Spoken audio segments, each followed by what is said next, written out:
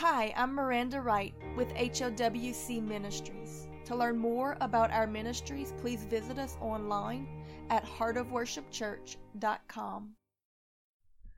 For this is thankworthy, if a man for conscience toward God endure grief, suffering wrongfully. For what glory is it, if, when ye be buffeted for your actual faults, ye shall take it patiently? But if, when you have done well, and you suffer for it, you take it patiently, this is very acceptable with God. For even hereunto were ye called, because Christ also suffered for us, leaving us an example that we should follow his steps, who did no sin, neither was guile found in his mouth, who when he was reviled not again. And when he suffered, he threatened them not, but committed himself into the trust of God, that judgeth righteously. 1 Peter chapter 2, verses 19 through 23. As believers in God, do our actions testify to what we claim to believe? Do we demonstrate patience and trust in our God and King, who sees all things and is pleased in our demonstrations of humility, quiet, loving, patient, sacrificial suffering that often comes upon us wrongfully?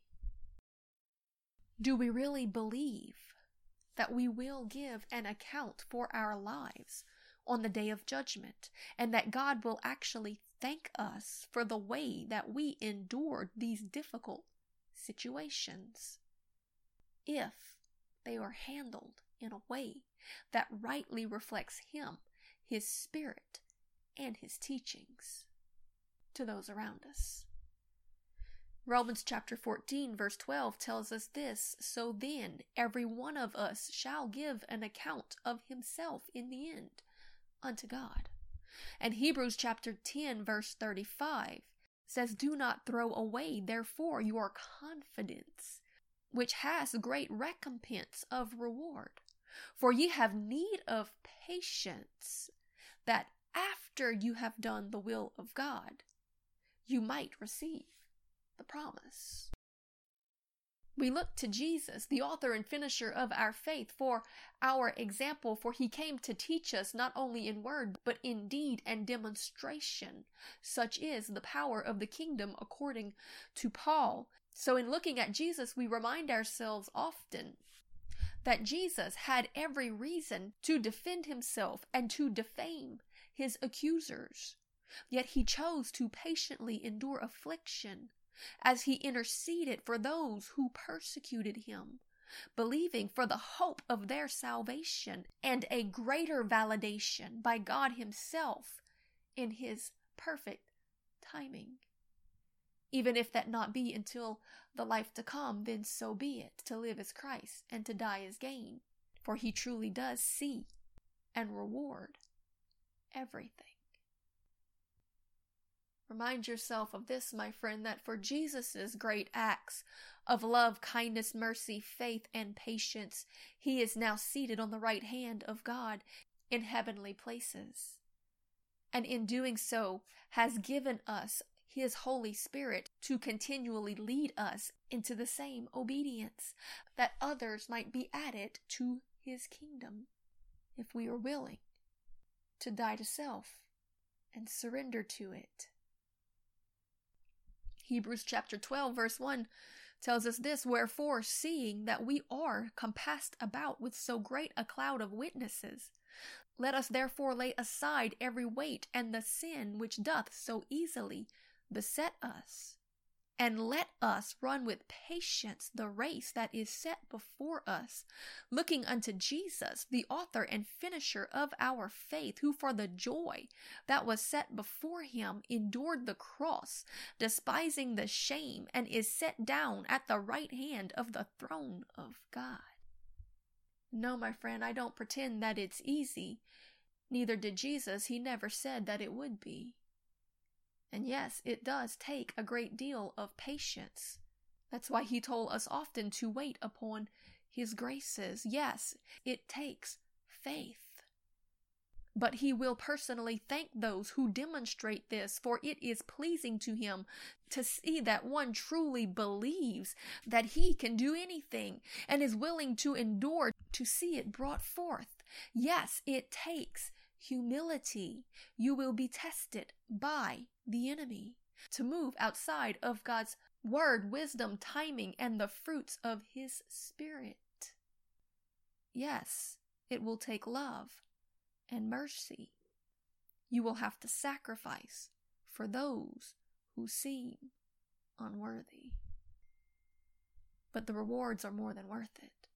A soul added to the kingdom, a lamb snatched back from the enemy's hand, a child returned to the Father that loves them, Jesus receiving the reward of his suffering, a smile on the Master's face, and those words that we all long to hear him say on the final day, "Well done, my good and faithful one. Enter into your rest." O Lord, give me patience to endure, giving recompense unto the reward, that I might hear you say this and rejoice in it forevermore, like those great and mighty saints who so patiently came before. In Hebrews chapter 11, verse 24, we read that by faith Moses, when he was come of years, refused to be called the son of Pharaoh's daughter, choosing rather to suffer affliction with the people of God than to enjoy the pleasures of sin for a season, esteeming the reproach of Christ greater riches than the treasures in Egypt. For he had respect unto the recompense of the reward. And Jesus himself tells us in Revelations chapter 14, verse 12, here is the patience of the saints. Here are they that kept the commandments of God and had faith in Jesus. And in Revelations chapter 14, verse 12, we read these amazing words about that great and terrible day of the Lord when we stand before his great white throne judgment. And it says, here is the patience of the saints. Here are they that kept the commandments of God and the faith of Jesus. And I heard a voice from heaven saying unto me, Right, blessed are the dead which die in the Lord from henceforth, saith the Spirit, that they may rest now from their labors, and their works do follow after them. Again, my friend, I tell you, blessed are those who are persecuted for righteousness' sake. Blessed are those who are accused, who have done nothing wrong, but simply sought obedience to the Lord. Blessed are they who have maintained good works and good conversation, even when men hate them for it. Blessed are they, for great is their reward, for they have done what is pleasing to their Lord. The greatest reward I might ever hope to attain is to know that I did my best to never bring shame or reproach upon the name of my Jesus. Oh Lord, help me to walk in your righteousness and to demonstrate the fruits of your Spirit, one of which is patience. Because you see, my friend, the true patience of the saints is the realization that this life is only temporary, we're only passing through, and that one day we're going to stand before the great white throne judgment and give an account for everything that we say and do. It's okay when men revile us, accuse us, and say all manner of evil against us falsely for Christ's sake, for we will be vindicated and validated on that day. And we will be rewarded for our faithfulness if we respond in the right way. Because God is the defender of the defenseless. Therefore, if we defend ourselves, if we lash out, if we become offended, bitter, mean, hard-hearted, or arrogant, if we become what they accuse us of, then we've lost our innocence in the matter, and God can no longer defend us. Lord, let no man steal our crown. Let us not choose to lay it down. Let us choose to walk in love, grace, mercy, compassion, faithfulness, patience, gentleness, kindness, long-suffering, all of the fruits of your Spirit. Lord, let us remember that there is a day coming that you will judge the righteous and the wicked. So it's okay when men falsely accuse us, when they persecute us, use us, and abuse us. For our King is coming to defend us before the courts of heaven and to reward us for our patient faithfulness. Oh Lord, equip us to not only hear your words, but to believe them. And not only to hear your words and believe them, but to demonstrate them. That in hearing them, believing them, and demonstrating them, we might one day be rewarded for them. And we will be, for you have spoken it. But even if we got nothing more than a smile from our King and a thank you from the Jesus who gave up everything for us, to save us, to redeem us, to be a demonstration of his grace to us, then that enough would be worth it. May we have patience and love and selfless humility enough to ask for the grace to give our lives and obedience to Jesus, who deserves it, who purchased us. We are the reward of his suffering. Do your best to make it the best one. You see, my friend, the enemy's tactic is to eat up your fruitfulness and to get you to move out of right standing, to break agreement with the teachings of Jesus. He will do this through things like offense, which is why we so desperately need to have patience, that we might be able to do even as Christ did when they put him through all manner of persecution. He was able to pray for them. Father, forgive them. They don't know what they're doing. He didn't get impatient and lash out against them. He didn't retaliate. He didn't even speak back. The word of God says that he was led as a lamb to the slaughter, having faith, entrusting himself to God as a faithful shepherd. He trusted in what he was doing, that there was purpose, and that he would patiently wait to see it through. So when people rise up against you, my friend, have patience and pray for them. The enemy will use things like frustration. The scripture says that the Antichrist will literally wear out the saints of God. My friend, don't move into a place of frustration where you are willing to react or give up.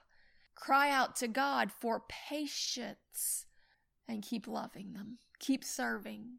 Keep trusting God. Keep growing in grace. Let every situation be an opportunity to further your sanctification and not give up in frustration. Have patience. The reward is coming. Another tactic of the enemy to strip you of your breastplate of righteousness, that he might be able to throw those fiery darts at you, is envy. Rather it be envy rising up in you for someone around you, or envy coming up against you.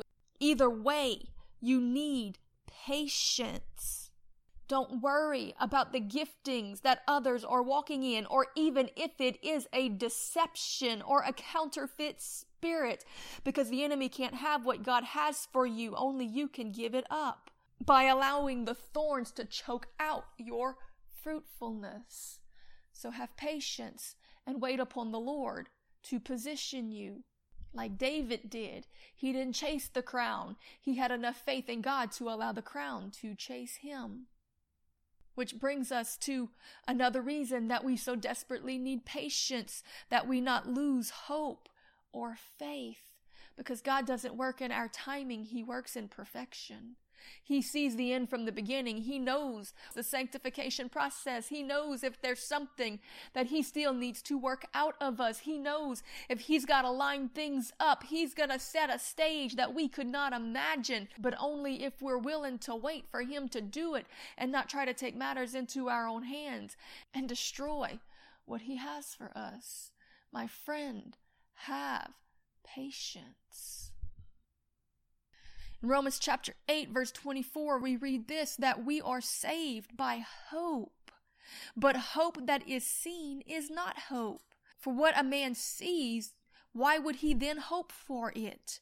But if we hope for what we cannot see, then will we have patience to wait for it. My friend, everything in our faith comes by faith, and you've got to wait in faith and patience for what you hope is coming. Do you truly believe what God has spoken? Because if you do, then this will be the patience of the saints that will get you through to the final day. Because as we read in verse 18 of this same chapter, for I reckon that the sufferings of this present time are not worthy to be compared with the glory that shall be revealed in us. For the earnest expectation of the creature waiteth for the manifestation of the sons of God. Wait, my friend, I say, upon the Lord. Because as it is written in the scriptures, Jesus is coming back again. And when he does, will he find faith on the earth among men? And I say, yes, he will, but only among the patient. This message was brought to you by HOWC Ministries. To learn more about our ministries, please visit us online at heartofworshipchurch.com.